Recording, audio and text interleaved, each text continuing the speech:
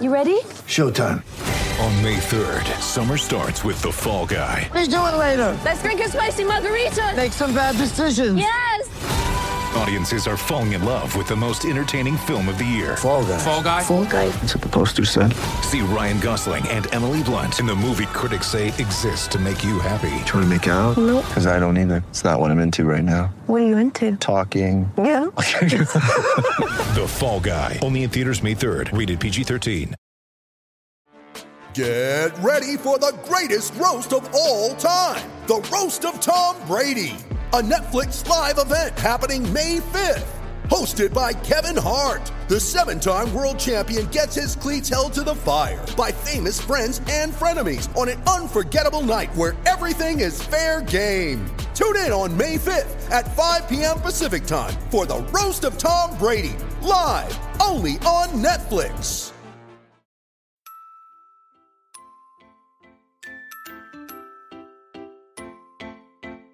I just feel like I've been around the block, ripping up fantasy stock, working around the clock. Look at the view from the top. Researching rookies a lot? No, I just be listening to pods. Yeah, one in particular, I'm just a messenger. Let me just pass on the rock. Browning, brunning, pruning, pronouncing ain't what he's doing. What he's doing is not losing, but infusing you with new things. And there's Dennis the Bennett, yeah. The man is a menace, yeah. Building a dynasty, some of the finest things. Promise you, you won't regret it. Sly as a fox, cultured in pop. Give him his props. Here is a thought, here is a box. And you cannot compare them at all, so don't even try. Careful with the news, but when you use a take, I take up Tony Fire. I mean Dyer, because anyone else is a huge mistake. Whoa, fantasy round table, fantasy round table. Yeah. Fantasy round table, come take a look at the crown, baby. Hey, fantasy round table, fantasy round table. Woo. Fantasy round table, come take a look at the crown, baby. Go. What's going on, everybody, and welcome to another episode of the Fantasy Football Roundtable Podcast, part of the Pigskin Podcast Network. You can find them at PigskinPodNet on Twitter, or you can search the hashtag TPPN. And before you go any further into listening to this show, pause really quick. I promise we're not going anywhere. Give us a rate and review really quick. We would really appreciate it. And then come back and listen to the awesome episode we're about to give you guys on the rest of the AFC South, which is, I guess, going to be a very interesting episode to listen to, if I'm being honest. I might just go find some music or a TV show to watch. But, you know, we do technically need to talk about the Texans and the Jaguars. Matt is here with me. Dennis will be here soon. Matt, how you doing on this wonderful Friday?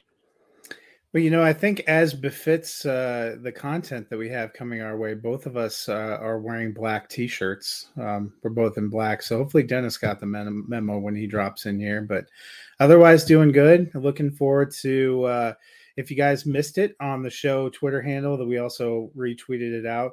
We are going to be doing our Redraft League live, doing a live draft on Labor Day Monday. Great way to kick off or cap your Labor Day weekend and cap the summer and get ready to kick off the football season. Still a couple spots left, so hit us up on Twitter if you want in.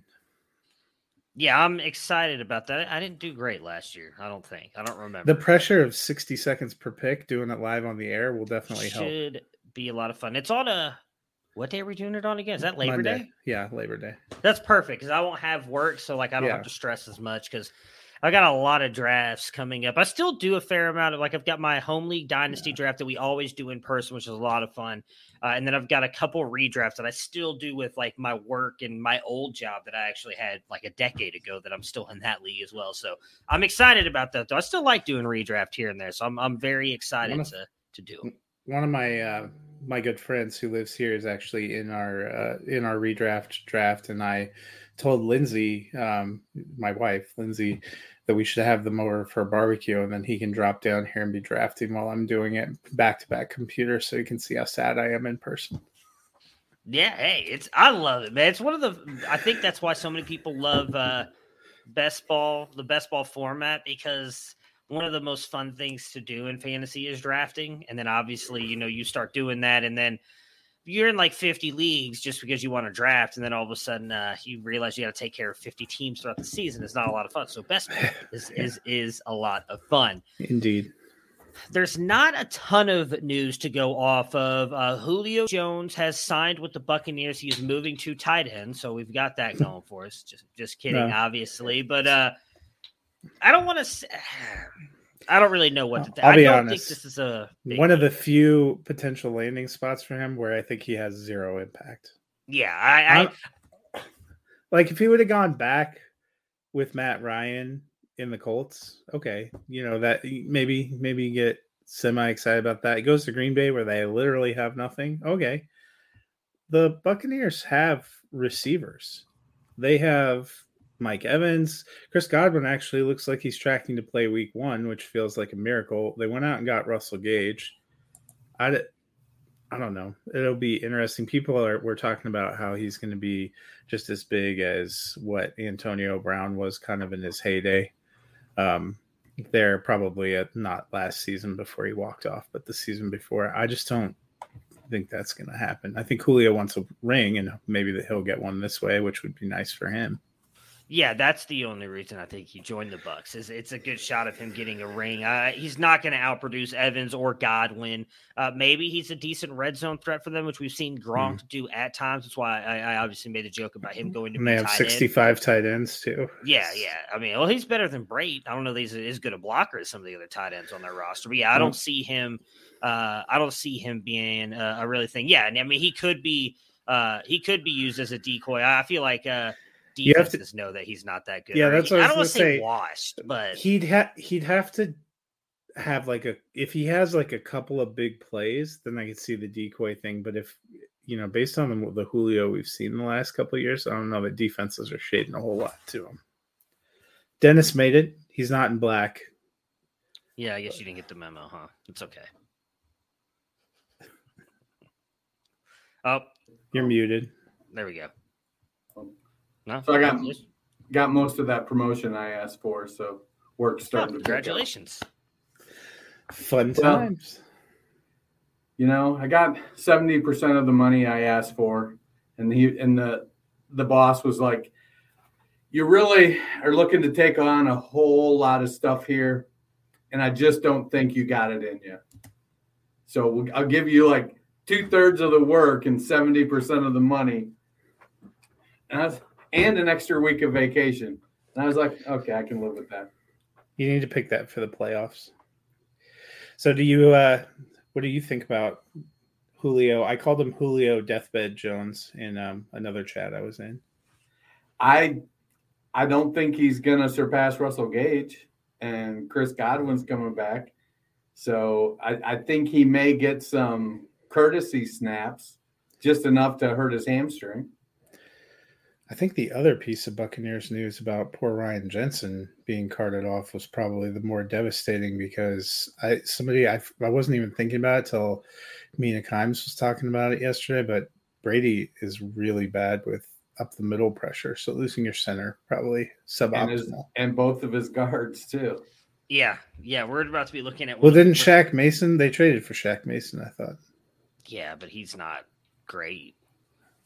I mean, it looks like he's going to have one of the right now. Again, we're projecting, but it looks like he may have one of the worst offensive lines he's had in a long time, since one of those years. I can't remember which year it was in New England that it wasn't great. I mean, they still made the playoffs, but that was back when like nobody else in the East was good. Yeah, it's not great, and not just for him, but you got Leonard, left tackle Lenny, who's struggling to shed some weight. Now he doesn't have an offensive line blocking for him. I mean, didn't think he looked that bad when they showed his picture, and they said he was like 230 something.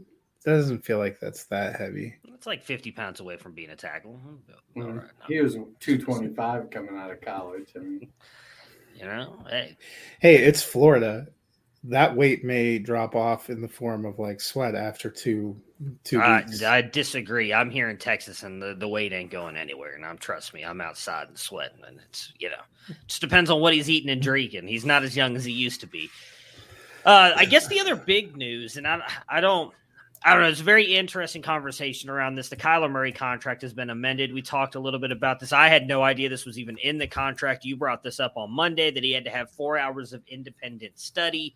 That has now been amended. I guess the Cardinals said a lot of people took it the wrong way, and they weren't trying to make Kyler look bad.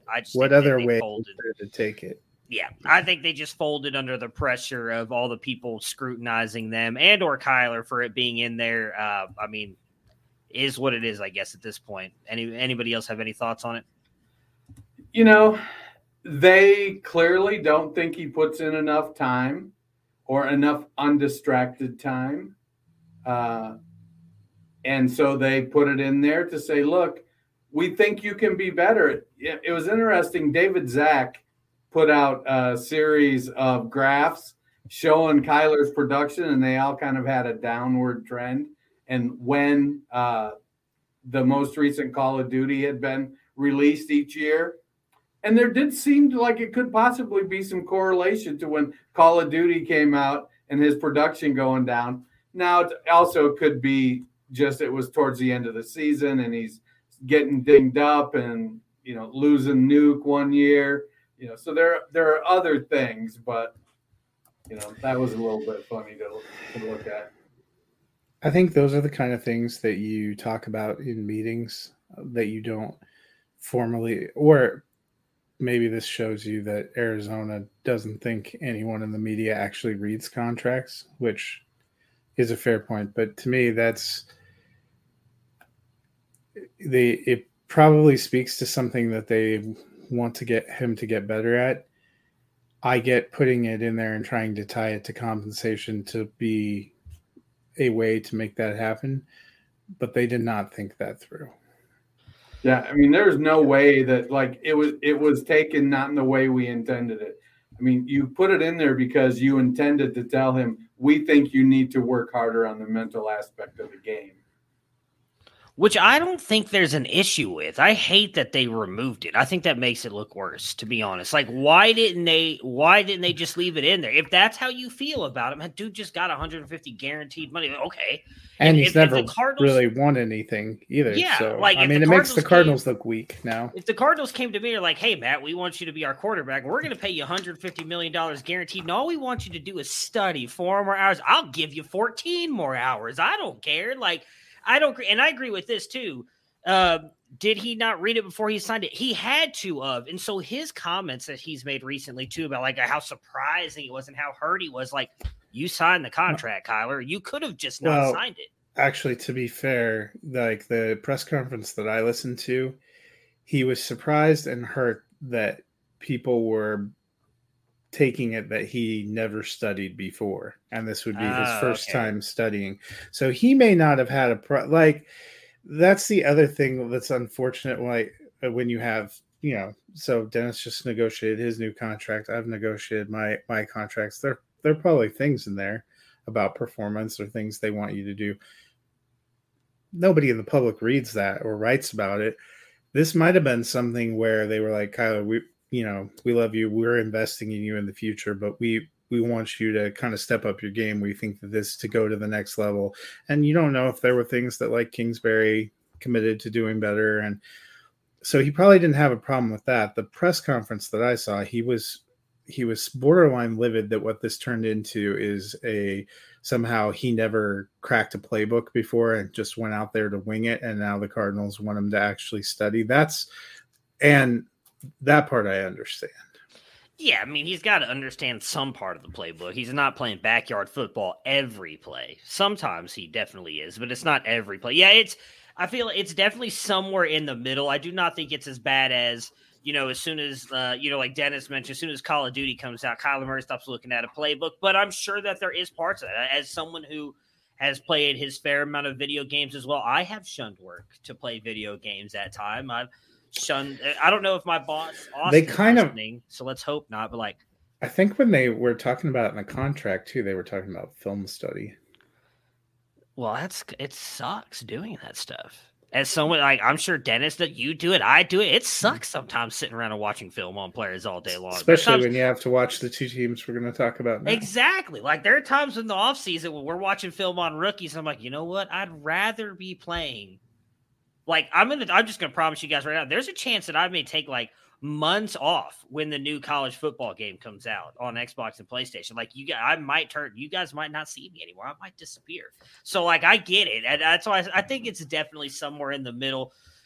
When it's always going to gravitate to one horrible side or the other, right? Nobody ever really takes this stuff and looks at it just down the middle. It's like, oh, it's probably they want him to study a little bit more. So I do get where Kyler's coming from. I did not hear that. The quote that I heard made it sound like he was upset and like he did not realize that was in the contract, which again would be like, well, you signed it. You probably should have read it. So I don't think he realized.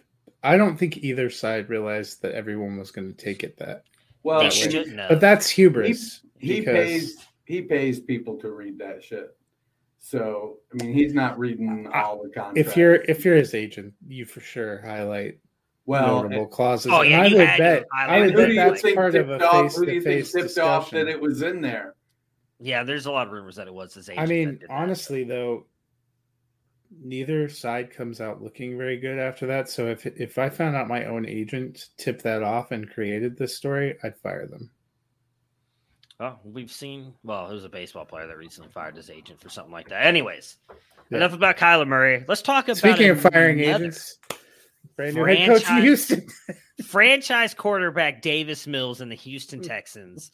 They finished 4-13 last year and third in the AFC. Their key departures were Tyrod Taylor and Justin Reed. Key additions: they signed Lovie Smith as head coach. They brought in Marlon Mack as a free agent. Dare Ogunbowale. Did I get it right? Ogunbowale. Son of a gun. That guy. Close, so close. Dare. Deshaun Hamilton at wide receiver, and their key draft picks, John Mechie III, who obviously, unfortunately, will not be able to play this year, and the running back, Damon Pierce. Matt Davis Mills was a surprise as a rookie. You could argue he was the best rookie quarterback last year. What do you expect from him here in year two?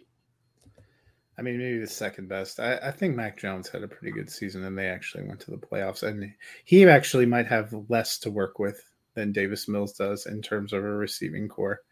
Yep. And, I don't know if any of my other Campus to Canton friends are listening, but I distinctly remember someone talking about how good Mac Jones was on that draft coverage last year. It might have been a man in black. Yeah, but which one? And his name was Matt. Which one? You'll never know. You have to go back and listen. I actually think where Davis Mills is going, his ADP, QB 28, there might be a little value in there. I like him potentially to get into low-end QB2, but high-end QB3 feels pretty safe. I don't think it's going to be an exceptional offense. I think Pep Hamilton is running the offense now. This was one of the teams where it was confounding that they made a coaching change because it seemed like David Culley had them playing really hard. It seems like the Texans are still mired in the middle of a gigantic rebuild and are not likely to be competitive. And it seemed like David Culley got a lot out of Davis Mills, so hopefully that continues. Brandon Cooks is a consummate professional. He finished as wide receiver 20 last year. He's barely going in wide receiver 2 territory at wide receiver 24 on ADP. I think that's a value. I think he'll finish right about wide receiver 20 again. It hasn't really mattered who his quarterback is. Beyond that, it's a lot of wish dreams. I was interested to see Mechie, obviously very sad about his cancer diagnosis. So hope that he gets well and gets better soon. There were times when I enjoyed Deshaun Hamilton in Denver, but dude couldn't stay on the field. So I'm not holding out a lot of hope there. Brevin Jordan had some flashes at tight end, but now he's going up at tight end 24. Maybe. That's not terrible. He's a guy I like it where you were getting him last year for your dynasty team. The one that I'm kind of interested in is Nico Collins. He was their big draft pick last year. He looked not bad down the stretch. He only finished as wide receiver 87 because he didn't have a big role throughout the season, but he's going as wide receiver 80 now. That feels like that's a potential value. Yeah, if I'm drafting, redrafting, looking for value, my hope is that Nico Collins delivers because you're right. Brandon Cooks, while not talked a lot about, he's not necessarily overlooked. And going at wide receiver 24, you might be able to get a little extra squeeze out of that lemon and get some juice up to the wide receiver 20, like you said. I'm more concerned with what's going to happen with the running game. We don't expect their offensive line to be great. You know, Laramie Tunsil at left tackle is good, and Titus Howard at right tackle came in a couple years ago and has played pretty well. But the middle of the line is sort of, you know, Kenyon Green is a rookie playing at left guard. Justin Britt's a journeyman at center. AJ Cann is a journeyman at right guard. And Marlon Mack, he's serviceable, not efficient. Any burst that he used to have, I think, is lost to the Achilles. And I don't know, the trouble with Dameon Pierce is while he may be the guy, but he just never put up great numbers and had high volume at Florida. Now, Florida wasn't always a great team, but do you want to count on a guy that has to go to, the highest level and prove it? My son is working on being a professional musician. I certainly don't want his first gig to be at Madison Square Garden. And that's kind of what Dameon Pierce is facing. He's going into the big leagues, and he may rookie surprise and running back translates easiest to the NFL. And Pierce is going, where is he here? He's coming off the board at running back 43. So a mid RB4, late RB4. And, that's where you want to take a shot with Marlon Mack. Where's his? Is RB 49. So they're both in that range. The drafters feel like it's a coin flip. And, you don't want – it's not an offense you want to invest 2 picks in. So if I'm making the coin flip, I'm probably taking Pierce because he's young. Yeah, I don't think Davis Mills is going to be the future for this team. It definitely was very surprising what he did last year. We talked a lot about it on this show. I made jokes about him and his very long neck multiple times. I did not think or expect him to be as successful as he was, and good on him for shutting up people like me. I will say, though, I don't think that he's the future of the program. Probably will be this year, but chances are if they finish as low as they did last year, they're going to draft a quarterback. I'm still in on Brandon Cooks, but again, his ADP is not super low. 76.6 wide receiver 24. I do think he can outproduce that. He outproduced it last year as wide receiver 20. He's been in the league for, I'm going to do math on air, 1, 2, 3, 4, 5, 6, 7, 8, 9 years. And 7 of those 9, he had over 1,000 yards receiving. He's been very productive. One of those years was the Rams year when he had multiple concussions as was injured. And then the only other year he has not gone over 1,000 yards is his rookie season with the New Orleans Saints, where he got 580. And actually he's gone over 1,100 in all but and 2 of the other ones. So he's been very, very productive. He's a guy that I would be very happy to have as my wide receiver 2. Again, you're not getting him at much of a steal here at wide receiver 24, but I guarantee you in some drafts he falls farther than that. And so if he does, I would be happy to take him. I do kind of like Nico Collins as well. He was a very, sexy pick last year. A lot of people thought, because a lot of people were fading Brandon Cooks. Let's just be honest. At this point in time last year, a lot of people were like, Brandon Cooks is probably done. Houston's kind of going the way of complete rebuild.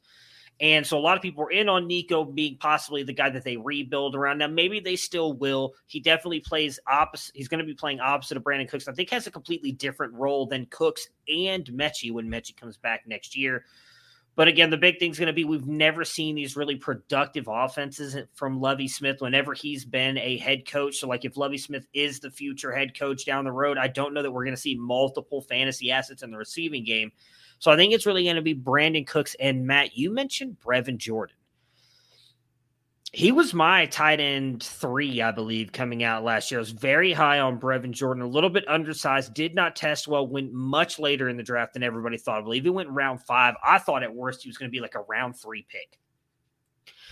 Showed flashes at the end of last season. ADP of tight end 24 right now, I would definitely take a shot on him. I think that they will go to him early and often. And at Miami in college, Miami, Florida is where he went to college. He was very good after the catch. I would not be surprised if he is really good there as well here. And a guy that you can, I don't think he's ever going to be top 5 tight end. But as we've talked about, once you kind of get past tight ends 5, 6, 7, a lot of those guys are very close in points. It's really just touchdowns. And when they get down in the red zone, if, as Dennis just mentioned, the possible struggles with this running game with Marlon Mack and Dameon Pierce, they may just start throwing the ball to their big tight end and Brevin Jordan. He's not massive. He's more of an athletic playmaking tight end, but still, I think he's going to be very good for them and in the future. Matt, Dennis just mentioned some of his concerns with the running game. Do you have the same concerns with Marlon Mack and Dameon Pierce, and who would you bet on out of the two? Yeah, I'm not super excited about their running game. We saw that last year, like a big committee. Rex Burkhead's still there too, and I don't think he's necessarily incredible, but I don't think he's going away. Their ADPs aren't horrible. Both of them, Marlon Mack at 49 is just outside of RB4 range, whereas Pierce at 43 is kind of mid RB4. I've heard a lot of people talk about Pierce being the 2022 version of Michael Carter. That gives me pause, although for 2022, if you're doing redraft, that's not a terrible thing. But part of me wonders if Marlon Mack is being a little bit overlooked. When you hear people talk about the Texans backfield, they don't talk about him a ton. And we've seen him be productive at times when he was at Indy because Jonathan Taylor is who he is and was getting what he was getting. It's hard to say how Marlon Mack fared in coming back from a pretty big injury. So in redraft, I almost think he's the one I'm taking a shot on. I wonder if he doesn't fit the kind of Lovie Smith idea of an offense. I think I'm going with Dennis on Pierce. And it's not that I don't disagree with what you're saying on Mack. And we've seen it. Donta Foreman, Cam Akers. I mean, my goodness, we're about to talk about him here in a minute. There's a realistic shot. James Robinson is playing week 1 after tearing his Achilles last year. Like, that's not a mass. It seems like, I shouldn't say it's not it's a horrible injury to suffer for, especially if you're a running back. But it doesn't seem like it's affecting these running backs as much as it has in the past. But I think because of what Pierce can do, and I know Mack is not a horrible receiver, but I do think Dameon Pierce is also a pretty decent receiver. He's incredible at pass blocking, which I think is what's going to get him on the field more than Marlon Mack. It was one of the big things that came out of the Senior Bowl. I know for Dynasty nerds, I know Jared was there. Was Garrett there too this year? Or was it just Jared? Just Jared. I know Jared was there. Him and Ray Garvin were talking about that a ton at the Senior Bowl. That Dameon Pierce was by far the best running back when it came to pass protection. And we know how much NFL teams value that, especially as Dennis just mentioned with the issues they're going to have with that offensive line. So I would not be surprised if he gets on the field more and more. That just gives him more and more opportunities. I would just bet on the younger guy. And at that point too, at least the way that I typically do my drafts, if he's likely going to be in my he'd probably be in my RB 3 or 4 range. I'm not really counting on him much at that point. Like typically I've gotten at least 1 or 2 guys that I want to count on all the time. And then I'm taking some dart throw guys. I just think I'd rather take a dart throw on the younger guy here in Dameon Pierce than Marlon Mack. But I do agree with you, Matt. Like I've seen a lot of people talking about Houston, and it's almost like they just key in Dameon Pierce as a starter and just completely overlook Marlon Mack. And I'll be honest, and overlook Rex Burkhead. And I'm not saying that he's going to be a fantasy superstar, but we know there's going to be at least 2 or 3 games this year where he goes out there and has a couple big plays and just steals all the points away from Marlon Mack or Pierce, who's ever starting. I don't think it's going to be a fun backfield to be invested in. So I think it is just one of those things that you just pick a guy and then hope the week you have to use him for a bye week is the week that player goes off. So here's my question about the Houston offense. We know their defense isn't good, and so they're going to be behind. What's the chance that they Bortles it and that offense is productive for fantasy? That we're surprising. Last year, the Texans threw 546 passes, which was 22nd in the league. If they throw 100 more passes because they're playing from behind, that puts them top 8, top 10 in pass attempts last year. They're playing from behind all of last year, too, and they just promoted their defensive coordinator to be their head coach. So what makes you think they think their defense is bad? Well, because it's Nick Caserio, and I don't think he really – I'm not buying in necessarily to Caserio's plan. And so I think there's an opportunity that they may pass more because Davis Mills has a year under his belt. They're saying, hey, we've seen him. We know he can do some things. We're going to build on the foundation that was laid last year with him coming on as a surprise player after Taylor was hurt. Taylor was hurt and Watson was out. And then they're going to kind of just go and let him kind of do his thing and see what he can do. If they really want to try, let him try to win some games. Can he make some good decisions under pressure? And if they add 75 or 80 or 100 more pass attempts, then I think there's a lot more upside. And in redraft, then you might be hitting the waiver wire, trying to scrounge up a couple of these pieces that right now we're kind of poo-pooing a bit, and rightfully so. I just think it's foolish to think they're going to be more high volume passing with the current setup they have. Well, they were only one of 2 teams with fewer than 10 rushing touchdowns last year. And they still didn't throw the ball. I mean, I wouldn't be surprised if they throw the ball a little bit more, just at Davis Mills being year 2 in a system, right? Having Nico Collins also year 2, Brevin Jordan year 2, Brandon Cooks, like all those guys there. I just don't, with the Blake Bortles offense, though, that you mentioned, Dennis, like you had Allen Robinson, who was an absolute stud. Who was the other one that I cannot remember for the life of me that was really good as well? I feel like he was a very fast receiver, and I cannot remember who it was now. Was it Marquise Lee who had a bunch of really good games before he got injured? They had Lee, but he wasn't the... I don't remember, but Blake Bortles was like a top 5 fantasy quarterback every single week. I don't see that coming from Davis Mills. Like, I think Allen Hurns, there we go. Yeah, poor guy. He ended up with a really bad injury for the Cowboys, the leg injury in that one game. So, where the difference is, like, I could see Brandon Cooks having like Allen Robinson type production, like he did for Jacksonville when Bortles was there.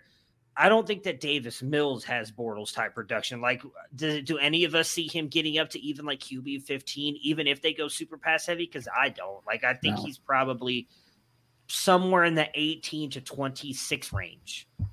Yeah, I feel like he's going to have to bump up and get about 600 pass attempts. They were at 550, right around 550 last year. That's only, three more pass attempts a game, 4 more pass attempts a game? Yeah, roughly. So, I feel like that's doable. He had over 66% completion rate. So he's making good decisions with the ball. Whether or not he has time, I guess, is another story. All right, so their over-under this year is set at 4.5. It's a really good number considering they finished 4-13 last year. Matt, are you taking the over or the under? I'm going to take the slight over that they get to 5. I think I'm going to take the over as well, just because I hate predicting a team that I think has some gumption to only win 4 games. I'm going to take the under. I think they get 4 again this year. If it was 4, I'd take the over and bet on 5, but I think there's a better shot they finish at 4-13 again this year than they do get to 5 wins. Football fans, DraftKings changed the fantasy game forever back in 2012, and now, 10 years later, they are doing it again with Rainmakers Football, the first ever NFT fantasy football game. A new way to enjoy daily fantasy football, a new shot to win millions in prizes, and the only NFT fantasy game licensed by the NFLPA. Playing Rainmakers Football is simple. Buy, sell, bid, and win player cards of the biggest names in the game through regular drops and auctions. Build your collection of football stars and enter free Rainmaker Football contest all season long to compete for millions in jaw-dropping prizes. Each week, craft your lineup of athletes from your NFT collection, rack up points for touchdowns, receptions, and more like you would in any daily fantasy football. The next generation of fantasy sports is almost here. Download the DraftKings Daily Fantasy app now and sign up with promo code TPPN. That is TPPN. Click the Rainmakers tile and opt in so you can be ready for the next drop. Play free for millions in prizes all football season and build ultimate NFT fantasy franchise with Rainmakers Football. That's promo code TPPN only at DraftKings. Eligibility and restrictions apply. See DraftKings.com for details. The Jacksonville Jaguars finished 3-14 last year and fourth in the NFC North. Their key departures, DJ Chark, Dare, who we just talked about, Miles Jack, and Tavon Austin. Their key additions, they bring in a new head coach after firing Urban Meyer in Doug Peterson. They sign one of the best, at least according to the contract, one of the highest contracts for all wide receivers in Christian Kirk. They also bring in Zay Jones, Evan Ingram, and Brandon Sheriff. Their key rookie additions, Snoop Connor. Dennis, the Jaguars reloaded with weapons. Will Trevor Lawrence step up in year 2? So I believe in Trevor Lawrence's talent, and I feel like the gap between Urban Meyer and Doug Peterson is astronomical. Now, by no means do I think that Doug Peterson is Bill Belichick, peak era Bill Belichick. But I think the gap between Doug Peterson and Urban Meyer as NFL coaches is very Belichickian. So it's going to be a super big upgrade for that whole offense. And Lawrence can do it all. Now, his completion percentage was really one of the things that he struggled with last year. I think he'll have that under control. He'll be back up in the high 60s. He's got more weapons, if not necessarily elite weapons. He definitely has more with the signing of Christian Kirk. Marvin Jones is back. Zay Jones flashes every now and again. They've got a couple. They have players. I don't know if they have great players, but they have a very middle of the road. And I think that Peterson will be able to get some more out of those perimeter players. But I love that Lawrence is mobile. He's got a big arm. And in college, he was a really good decision maker. It's Doug Peterson's job to put him in good positions. And I think he'll do that. So, yeah, I expect, top 16 out of him this year.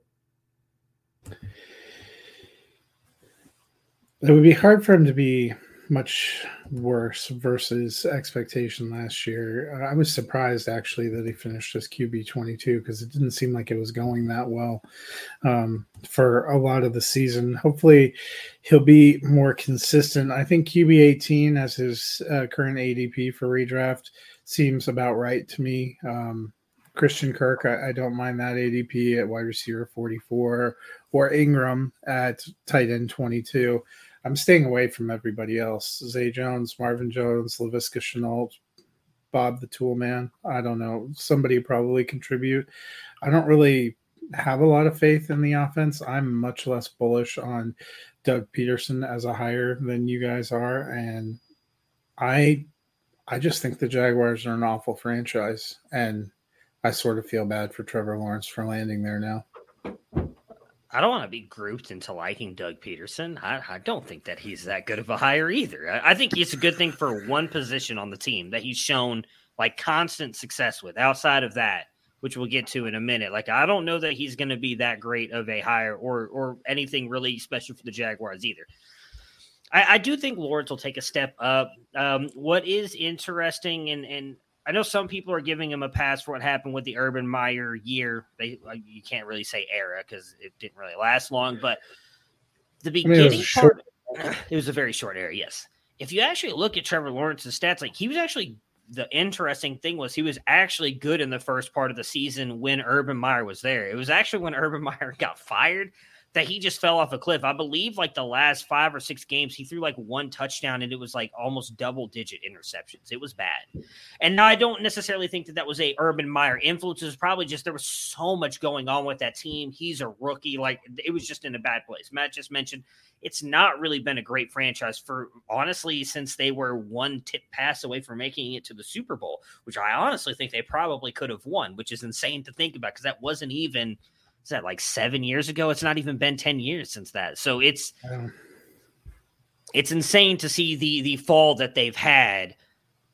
I do think Trevor Lawrence is a very good quarterback, but I do feel like the ADP is honestly a little high. I don't expect him to be a top 20 fantasy quarterback for redraft, at least this year. He's still a quarterback I'm willing to bet on in Dynasty, but I am not going to bet on him on redraft this year. I think Christian Kirk could take a step forward. Evan Ingram is the player that I do think could have a good year just based on how good tight ends have been for Doug Peterson. But I don't like this offense at all. We're about to get to the running back room, and I think that's being wildly overstated and overrated on how good some of those players are. Like, I like Christian Kirk. I think he's getting shit on a lot because of the contract he signed, but we talked a little bit about this. I think maybe when it happened, or maybe we talked about the Cardinals yet. Maybe it was we talked about the Cardinals. Christian Kirk has actually been fairly productive, but he struggled with injuries, and then they just kept bringing in more and more receivers with Cliff Kingsbury, and we talked a lot about it. I mean, we've been here since he got drafted out of Texas A&M as a rookie. All three of us said it. He's a slot wide receiver. Where did Arizona play him? They played him on the outside. Where is he playing this year? He's actually in the slot. I think that is a very good thing for Christian Kirk. They've already said Zay Jones is not likely. He's the guy on the outside that's pushing Kirk into the slot. I think that's the perfect place for him. So will he live up to that contract? Probably not, but that's not his fault. It's not his fault Jacksonville paid him that much money. Again, I'll go back to the thing I made earlier. It's just humid Arizona. Yeah, pretty much, yeah. If nobody listening to this podcast or anybody who watches this video, if a company you worked for came up to you and said, hey, we're going to offer you $100 and whatever $million to do the same job you're doing now, that you would say, nah, I'm not worth that. You're going to take it. And you're not going to honestly care if you live up to those standards or not. Even if you got overpaid. Did he get overpaid? Probably. But what's the saying? You're worth what someone's willing to pay you. Jacksonville was willing to pay him that money. So I hate that he gets shit on for that. That is not his fault. And if we're being honest, Jacksonville has to overpay anyone they want to come there because 100%. Of what we talked about their franchise. So they had to pay like A.J. Brown money to get Christian Kirk because it's Jacksonville. 100%. And again, so that's why I don't like, because people argue about that. Like his ADP wide receiver 44, I actually do think he can outproduce that. Now, I don't think he's going to be a wide receiver 2, but I wouldn't be surprised if he could finish low end wide receiver 3 or high end wide receiver 4, which is right around where 44 is. But I think he can outproduce that. So I do think he's going to be the best receiving option for the Jaguars. I don't think it's going to be Zay Jones, or maybe Marvin Jones has a resurgent year. He was not great last year. I'm betting in on Christian Kirk in this offense. So he's the one that I would take again. He's wide receiver 44. Marvin Jones is going much later than him, 40 spots below him at wide receiver 84. So, like, if you want to take a shot on him, I get it, because he's definitely had much better seasons when it comes to fantasy than Kirk. But I'm going to put my money in on Kirk. And if you want to take a shot on Laviska Shenault, please DM the podcast site and let us know who hurt you. Yeah, I wouldn't be surprised if he's not even on the team anymore. Travis Etienne. Remember when he was going to be like, so before what Deebo Samuel is with the 40? Yeah. He was Deebo before Deebo, but never actually produced as Deebo. So last year's wide receiver 44, the stat line: 85 targets, 53 catches, 734 yards, 5 touchdowns. Yeah, I mean, Marvin Jones was wide receiver 34 for this team last year. I think that's probably where Kirk ends up. Yeah, I was going to say, that was Tim Patrick. I feel like. Well, and Tim Patrick had nobody throwing him the football. And I just feel like I would be dumbfounded if Christian Kirk only had 85 targets this year. Yeah, like I said, I do think he's in for a really good season.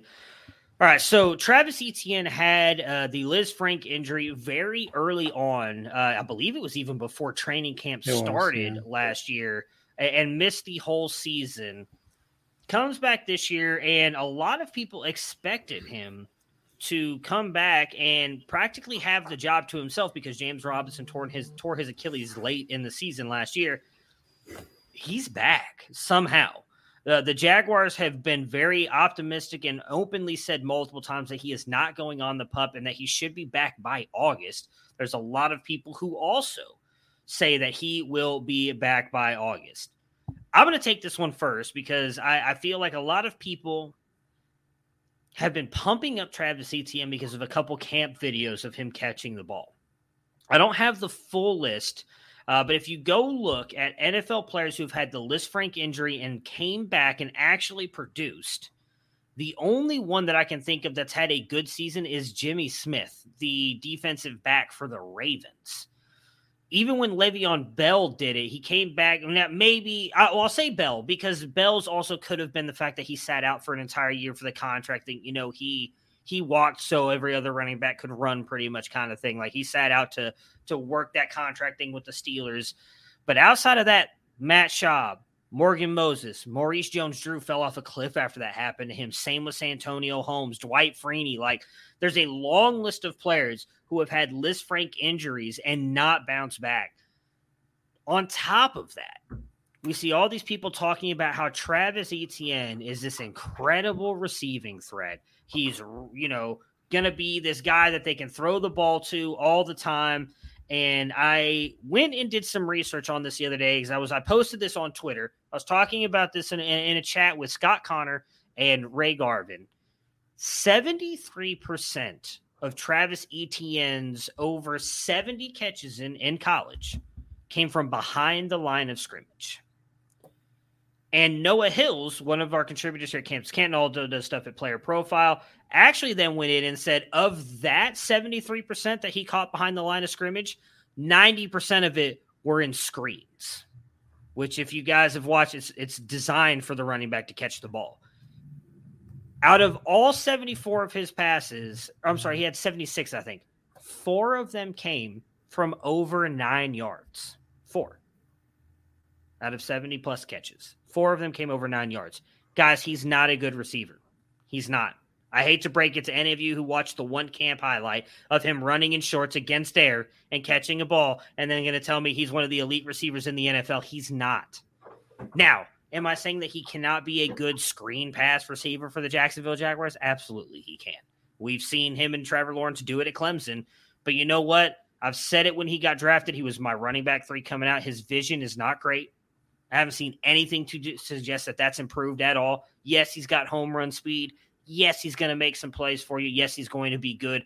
For people saying that he's going to be a high-end running back, RB21 in ADP, I would be surprised if he finishes as an RB2. And if James Robinson is back, I think it's going to be even lower because they'll give James Robinson the ball at times. He's going to get the touchdowns. I am all out on Travis Etienne. I mean, is RB21 really a high-end running back? So that's the thing. But people RB2. People have him as high as like RB13, 14. There are people who are talking, or again, I get that people sometimes overinflate. Yeah, they had him as fringe RB1 when they're watching him catch these passes against air. And that's just, I'm not going to name names because that's not what I do. There are fantasy analysts out there talking about how he was an elite pass catcher in college. Go do your homework because he is not, and he never was. But they look at the stats and they say, oh, he had 74 catches for 300-plus yards. His ADOT was like 5 yards. And his yak after the catch was almost 14. Showed he was doing everything after the catch, which lines up. He's an explosive runner. If he gets in the open field, he's extremely fast. He's likely gone. But he's got to get there first, and he's not a good pass catcher, in my opinion. And I know there's multiple other people who agree with me on that. Now, maybe I'm wrong. Maybe this is my Josh Jacobs now because I was wrong on Josh Jacobs for 2 years. But I just think people inflating because of a couple camp videos and them assuming James Robinson isn't coming back and saying he has a chance to be an RB1 is just a ridiculous statement. I mean, he has as good a shot as anybody else going in the, RB 13 through 24. Probably. I disagree, but I mean, because I'm probably as much or more concerned about the Lisfranc injury than I am the questionable pass catching ability. It hasn't been great, and maybe that's the new Achilles, because we do see players now starting to come back from the Achilles injuries, and I know there's grades, I think, to the Lisfranc injuries, and depending on how bad they are, that I think leads to how well players can actually come back and play. I do have some concern with, it'll be 7 months since Robinson tore his Achilles, and I know that Cam Akers came back and played at the end of the year, but he didn't look good. And with James Robinson coming back after 7 months, sure, they're not putting him on camp pup, but are they really doing him any favors? I mean, I guess he wasn't super explosive, so maybe that plays into whether or not the Achilles injury can come back from better, because if you didn't have explosion and then you get your Achilles injured, I mean, are you really losing that much explosion? I don't know. But it does look like there's I would expect between ETN and Robinson and Snoop Connor, it could get ugly for fantasy if ETN struggles with his vision or his foot, gets dinged up, or if Robinson looks sluggish because he's afraid to push off or cut. And then you've got Connor picking up the slack. It could get real ugly for the backs in Jacksonville. So, maybe it is a Christian Kirk season.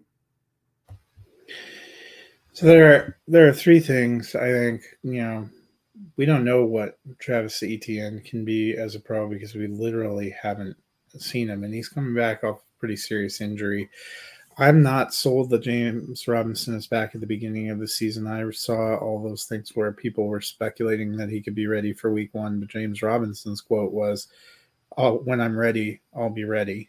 But I'm not going to rush anything. And I'm like, go on pup at the beginning. When they break camp, he's going on pup and he'll be out for 4 games. The last piece, though, is when's the last time in a Doug Peterson offense you had elite running back production? I mean, we talked about Miles Sanders was going to be great and that he was an awesome prospect, and he didn't do much in Doug Peterson's system. They had running backs before him, too, that didn't put up big numbers. So I'm not high on the entire Jacksonville offense, and I'm with Matt. Running back 21, you can have ATN if that's where you want to take him. He was going more in the RB3 range, or he was going down a little bit closer to where the other running backs we were talking about with, Marlon Mack and Damon Pierce, I might like that better. 21, that's somewhere where you're banking on. And if you were a guy that waited on running back, that's somebody you might end up taking as your top running back. If you went heavy on wide receivers and stuff, running backs in the 20s on ADP is where you start taking like your first guy and hoping he's going to ball out for you. And maybe you'll get lucky, but nope. I mean, at pick 55 with ETN, he's that guy that I take as my RB3 in the late 4th or 5th round, because I went 2 stud running backs at the beginning. If I go 2 RBs, 2 quarterbacks, and I'm going, okay, well, I'm clearly doing a RB heavy build here, so I'll take a shot on ETN. If I'm playing best ball and I'm picking in the 5th round, I'm taking a shot on ETN if he's there.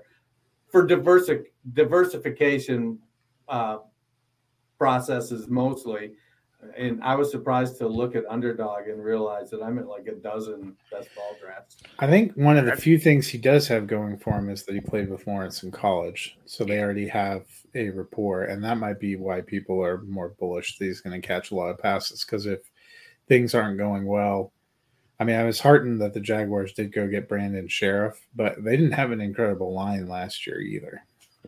Like, I would feel comfortable taking him in best ball. I don't want to make it sound like I would never draft Travis Etienne, but I'm not taking him in a start your lineup league because I just think his game is very much boom or bust. And I'd be very curious. I don't know if someone can pull up the ADP because I want to do a name game here on the guys in between him and see who I'd rather take over. I'll get the Fantasy Pros. And I'll answer Gator's question here really quick. So what should you respect in return at a minimum? I mean, I don't think he's absolutely a zero. especially if James Robinson does start off the season on a pup. I just think wide receiver 21 is a bit much. I think he's probably a high-end RB3, if I'm being honest. Like, he's probably in the 28 to 30 range would be what I would put him at, more than RB21. So I will start with the 4 guys behind him. Would you rather have Travis Etienne or Devin Singletary? I would take Singletary. It's going to be a coin flip for me, in part because I feel like Etienne could get more volume. Yeah, that one's a little closer. This one probably won't be close for any of us. Travis Etienne or J.K. Dobbins? Oh, Dobbins. That's easy. How is Dobbins going after you? Dobbins is going as RB25 right now. You do have, obviously, the talk. We have talked Baltimore, but at that time, they were saying he was going to be back. There are now rumors that he may start the season on pup, but I would still take Dobbins. And, okay, Travis Etienne or A.J. Dillon? I'd take Dillon. Yeah, I'm high on Dillon this year. This will be the Sophie's choice for Matt. Travis Etienne or Elijah Mitchell? Mitchell. It's not even close. Look, I admitted it in that episode. Dennis was right. Like, if you go look at what Mitchell did last year, it's really just the injury. And if I'm being honest, I have much more concerns about a Liz Frank injury than just dealing with a couple bumps and bruises like Mitchell did. So it would be Mitchell. Plus that system. It would be easily Mitchell for me. I don't think there's anyone in the 4 above him are James Conner, Josh Jacobs, Antonio Gibson, Breece Hall. I'm going to go a little further down. Travis Etienne or Clyde Edwards-Helaire? Oh, I would take Etienne. I would definitely not take CEH over him. I have Edwards-Helaire at RB27 and Etienne at 19. So, Travis Etienne or Damian Harris? Go ahead, Dennis. Go ahead. I was going to say, man, I wish if Belichick would throw Harris the ball like just 3 times a freaking game. That's all I'm asking. Just 3 targets. Just like 2 screen passes. That's it. Just get him the ball, throw him twice behind the line, let him get 5 yards in a reception. I'm going to probably go Etienne. I don't know. I love Harris a lot. And my fear, if you would have asked me this yesterday, I would have said Harris. But then you got all the camp stuff out that Ramondre's running with the ones. That does worry me a little bit for Harris. So at that point, I'd probably take Etienne just because I think he's got more boom weeks than Harris does. So 2 more. This one will cut Dennis deep. Travis Etienne or Rashad Penny? I'm starting to fall in love with Penny again, but I'd go Etienne here. As what I think Walker's going to be the guy for Seattle, so I take. I think Penny's going to be the guy for about 4 or 5 games until he has a soft tissue injury. Right. Well, that's why I take Etienne, because if you're betting on the soft tissue injury, I mean, not that Etienne obviously is a clean bill of health either, but. And this one, so Etienne's going on Fantasy Pros. He's down to running back 22, which is nominally different. At running back 31, Miles Sanders.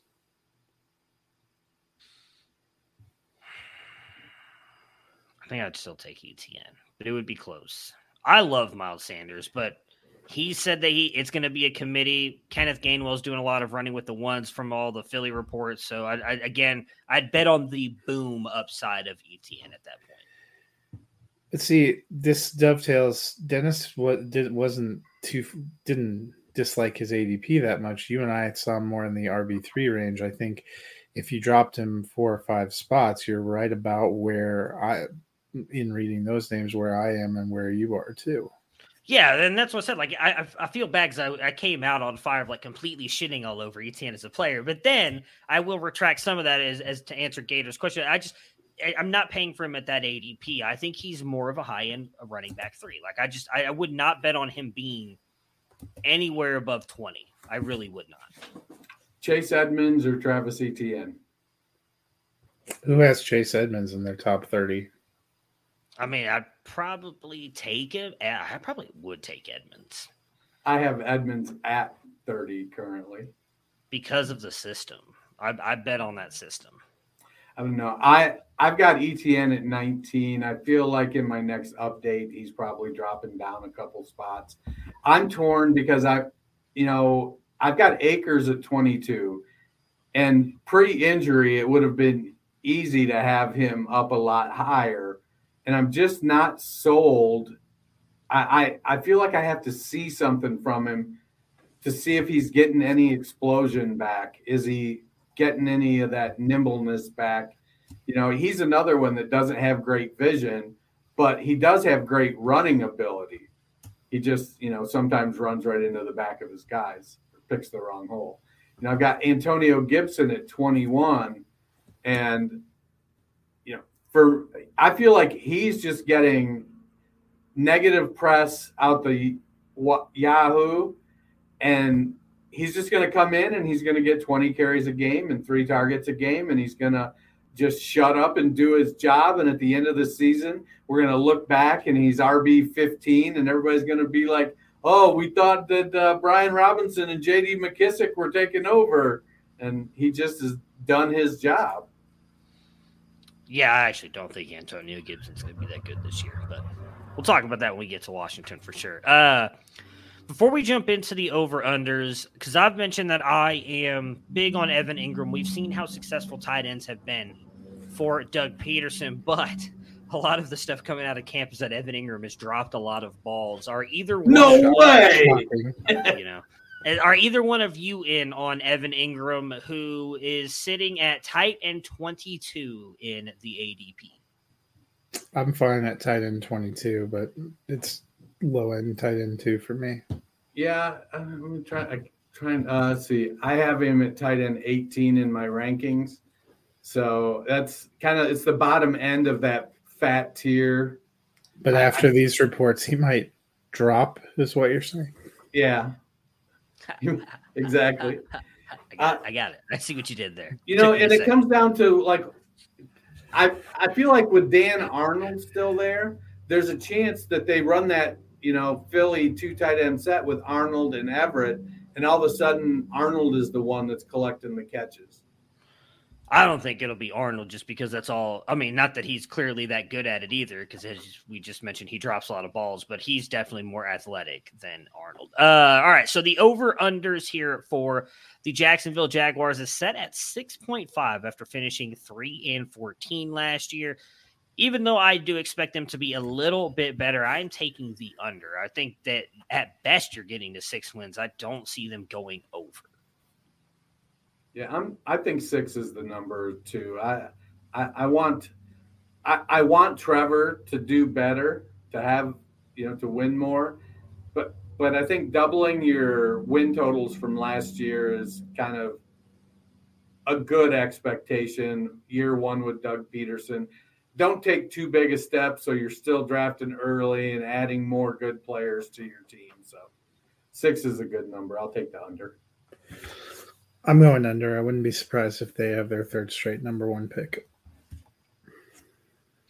All right, so that'll do it for us today. We'll be back on Monday, which will be a live show. We'll be doing the NFC South next week. We'll be doing the Buccaneers and Saints on Monday. And then next week, and we'll talk about this again on Monday's show, we will only have a podcast dropping on Friday, no live show. So everybody enjoy your weekend, and we will see you guys again on Monday. Did the listener league? Prepare for glory! I don't know if you got your popcorn ready. Do you got your popcorn ready? I came out the womb, I was ready. And he's hit the end zone for an unbelievable touchdown. I would be honored if you played football for this team. Throw it up above his head. They can't jump with me. Golly. Oh, they tackle him at the 40-yard line. Who can make a play? I can. Who can make a play?